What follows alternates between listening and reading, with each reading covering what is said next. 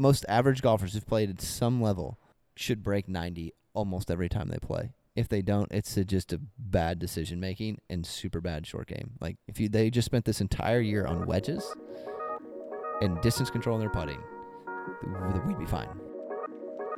There's no rules! Shoot a lower score! There's one rule!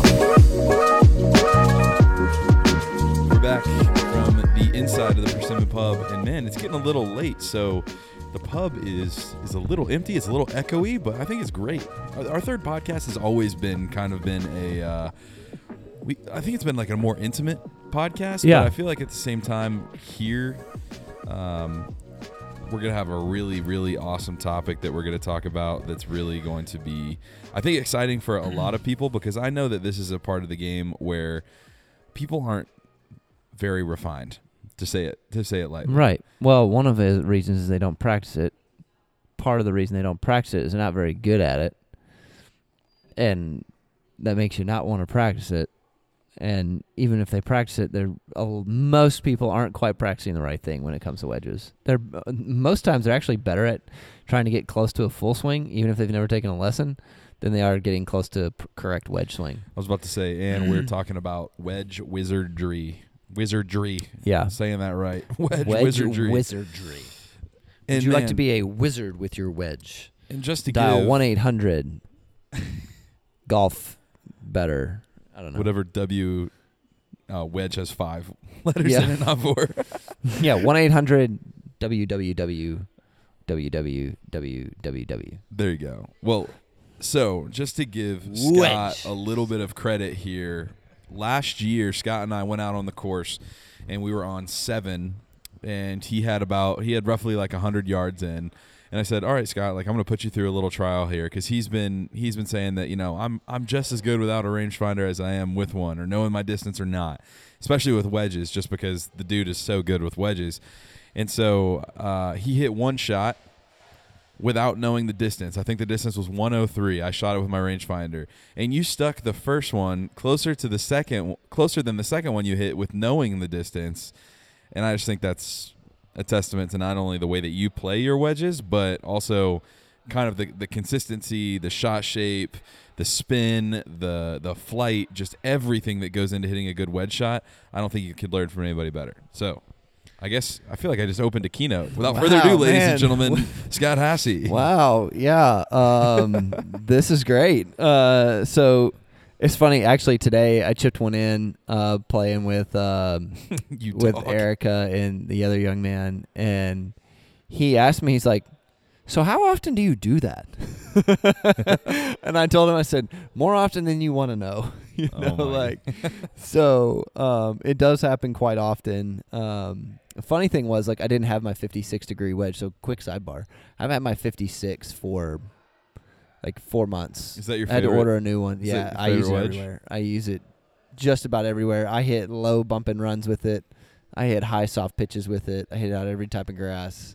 I've been slowly but surely loving my 56 too, just because 52 gap wedge usually doesn't have enough loft to do what you need to around the greens, and then 60 will stop on a dime if you try and throw it up. So 56 is the best. So I've been using my 50 almost everywhere with my 60 occasionally. My 60 is normally just my bunker club, and I'm sitting there going, you know what? I'm going to use my 56 on this one. Like, I'm not going to use my 50. I didn't even bring my 50 up there. I was like, I'm using my 56. I don't care what the lie is.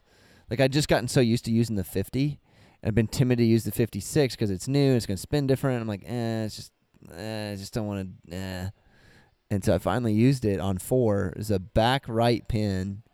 I had missed the green short right. So I'd completely missed my marks there. And what was the distance from that? So I have to either land it short of that ridge on the right and like chase it over and draw it down in there, or I've got like, it was just in a really funky spot. And I was like, I'm getting over it. I'm rehearsing the low draw one. I was like, nah, that's not going to work. Low straight, kind of mid. Nah, I don't know that I want that. And I'm already on an uphill slope. So like, I don't need to add more loft. I was like, you know what?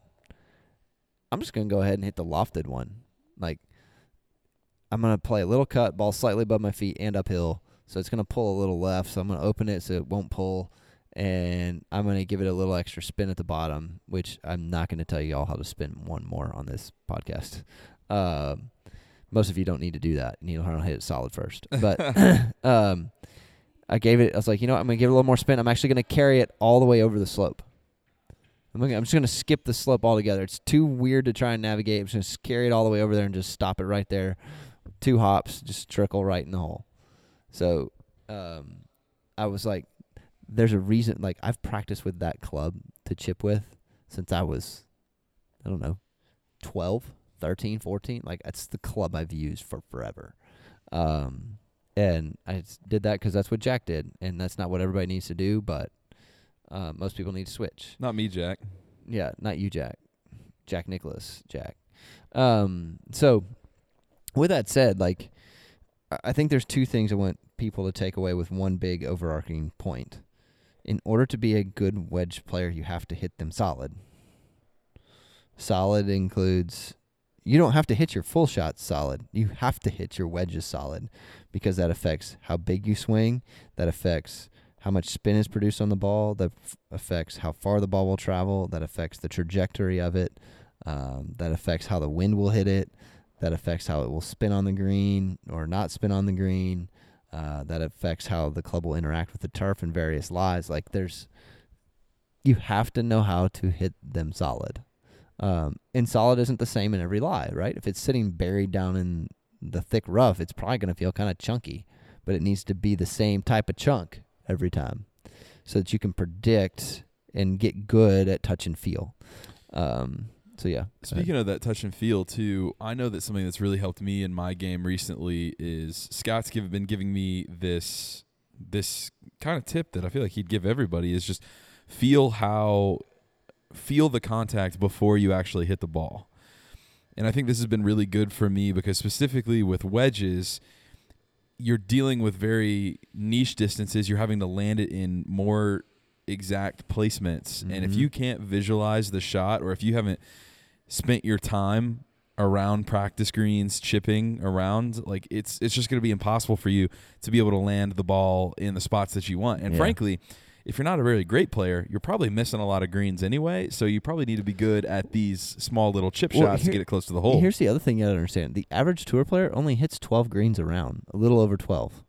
Like, that means 6 of the like a third of the holes that they play, they're going to have missed the green.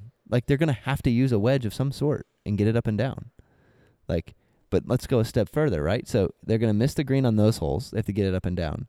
You figure they go for almost all the par 5s and 2, and at best, they're going to hit the green twice on those. So on those 2 par 5s, they've got a wedge in their hand. So now we're 8 holes, they've hit a wedge. But wait, these are tour players. They hit the ball far. You got par 4s that they've got. Let's say they've got at least 1 par 4 on every tournament that's definitely got a wedge, and in most tournaments there's probably 1 more. So now you're hitting a wedge. These are the best players in the world. They're hitting a wedge 10 times when they play. Like, that's a lot. That's more than half the holes. They're hitting a wedge. Other than your driver and your putter, there are no other clubs in your bag that you're going to hit that often. What was the percentages, Scout, of like... putting, wedges, yes, driving. Exactly. So this is my favorite thing that Hank used to say. Driving is roughly 20%. It's like 18. Putting is 40%. This is regardless of skill level, by the way. So 18 for driving, 40% for putting. Wedges are roughly another 25%. So you're at, 85% at that point? Yep. And he said, the rest is all the stuff in the middle. He said, you can fake that. You can fake all the rest. If you can do those 3 things, you can fake all the rest. What was it, driving, wedges, and putting? Mm-hmm. Yeah. Yeah, you can fake everything in between. If you at least can pick a decent club. Like, so you can just hit your best club in your bag. If that's a 9-iron, hit your 9-iron. But then I have a wedge in. I was like, well, that's fine. If you're really good with your wedges, what's it matter? If you think about it, as long as you just get it in the fairway, fake your way close to the green, wedge it on and putt. Chip and 2 putt, and you break 90. Yeah. I know it sounds like kind of Yeah. crazy, but like, you can simplify it that far. Totally. And it's not that out of the, like, most people, most average golfers who've played at some level should break 90 almost every time they play. If they don't, it's just a bad decision making and super bad short game. Like, if they just spent this entire year on wedges and distance control in their putting, we'd be fine. Like, you really would. But with that said, so I'm just going to give it all. I'm going to give a lot of my big points. This is the one I've been saying a lot the last couple months. Where you start is where you stay. So a lot of people, when they hit wedges, there's a lot of movement. Their hips rotate a bunch. Their head moves up, down, left, right. Like most people, just watch people hit on the range. You can see it move. You probably can't see it in yourself, but you can see it move. Like, watch the best wedge players in the world.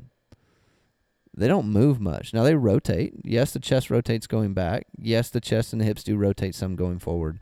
But there's not much movement left or right. If you want to hit a low one, your weight's forward. It has to stay there. It can't move up, back. Your torso can't twit. Like, it can rotate, but it can't bend and move up, down. Like, it's got to stay where it starts. So if you want to hit it solid, you got to do that. Now, there's other things to do with your arms and hands. Like, that's the first big element. Like, you can't. This is why you can't hit wedges. You shouldn't hit wedges full. And the two things that have helped for me recently is keeping that weight centered, and then learning how to strike the ball pure on every shot. And it doesn't have to be a full swing. It can literally be a shot where you take the club a foot back. But learning how to find that golf ball pure every time, mixed with where your weight ends up, I feel like that's a good majority of what a good wedge shot is. And then the next one for me is to, like, stop hitting your wedges with the face square. Just stop. That's a good Unless you have one of those, like, game improvement wedges that's, like, got the big flange on the bottom, you kind of have to hit those square. That's how they're designed. Now, I'm not saying open it 10 or 15 degrees. I'm saying, like, 2 degrees. Like, that's barely noticeable. Just set them slightly open. Now, people will set them open, and they'll go, well, I can't hit an open wedge shot. Well, that's because you didn't do the first one, which is stay where you start. You cannot move off of it. Like, you just can't. The third one for me for wedges is, how to describe this? Don't try to hole every wedge shot for most people. You still need to try to place it in a decent spot. Like, you don't have to land it next to the hole in order for it to go in. When you say don't hole every wedge, what kind of distance are we talking for these shots? Is it everything, or is it just everything inside 50 yards? Because depending on what you say, I might have a follow-up. I mean, people think they got to make the thing. By and large, like, I got to hit this really close. It's a wedge. It was like, well, yeah, you do. But how are you going to do that? Like, they just shoot the number, and they just try and, like, get it all the way there. I got to hit it 50 yards. Well, are you going to land it and it roll to 50 yards? Or is it going to fly all the way there and stop? Yeah, Like, so exactly what I was going to comment on is this is especially useful if you know the course that you're playing on, too. If you have your home track and you know kind of how every green complex is laid out, in some ways I almost think of it a wedge like a putt, right? Where, like, I'm trying to land it on my spot in order for the ball to filter where it needs to go, right? And then that's where it gets it close. But I don't think, I don't see a situation where anybody should be really going straight for the flag. yeah. Now, I'm separating this out, like, high-level players. If you're in college, high-level players, this is a tricky bit here. High-level players aren't just college players. Just because you play college golf doesn't define you as a high-level player in my book. Like, to me, a high-level player is somebody who knows how to hit wedges. Like, if you already know how to hit wedges and you can hit them really well and you hit multiple different shots with them, then you should be trying to make every single one of those. But everybody else, which is the majority of people that listen to the podcast, you need to think about placing the wedge in a spot that gives you a good putt. Yep, exactly. And sometimes hitting it to 25 feet is a good shot. Like, they get short-sighted, or they got this really difficult soft pitch, and they try and hit this high shot and land it close to the hole and stop it. I was like, well, you're either going to flub it and stop right in front of your feet, or you're going to blade it across the green. Because going back to the first one, you can't start where you can't stay where you start. Like, wherever you start is where you have to stay.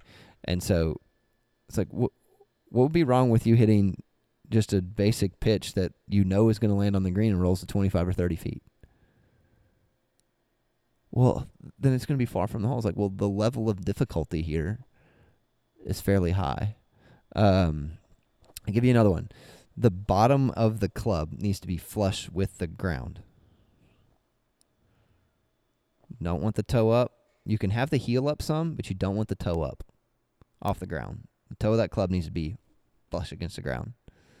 So when you get an uneven lies, ball below your feet, most people go, I just chunked that. Why'd I chunk that? Well, that's because the club isn't flush against the ground. So get the club flush against the ground. That's one that I haven't heard before from you. Yeah.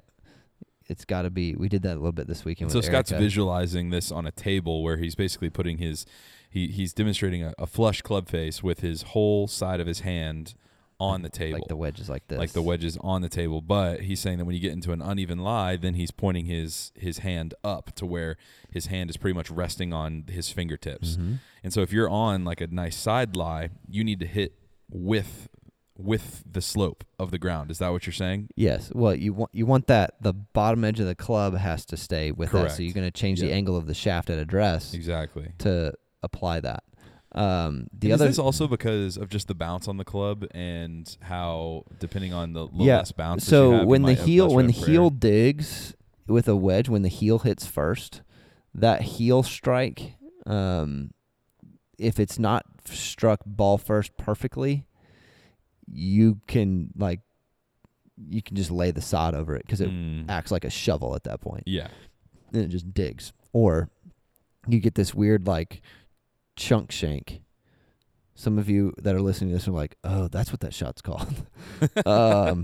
It's like I hit it fat, but I hit it thin. Like what happened with that?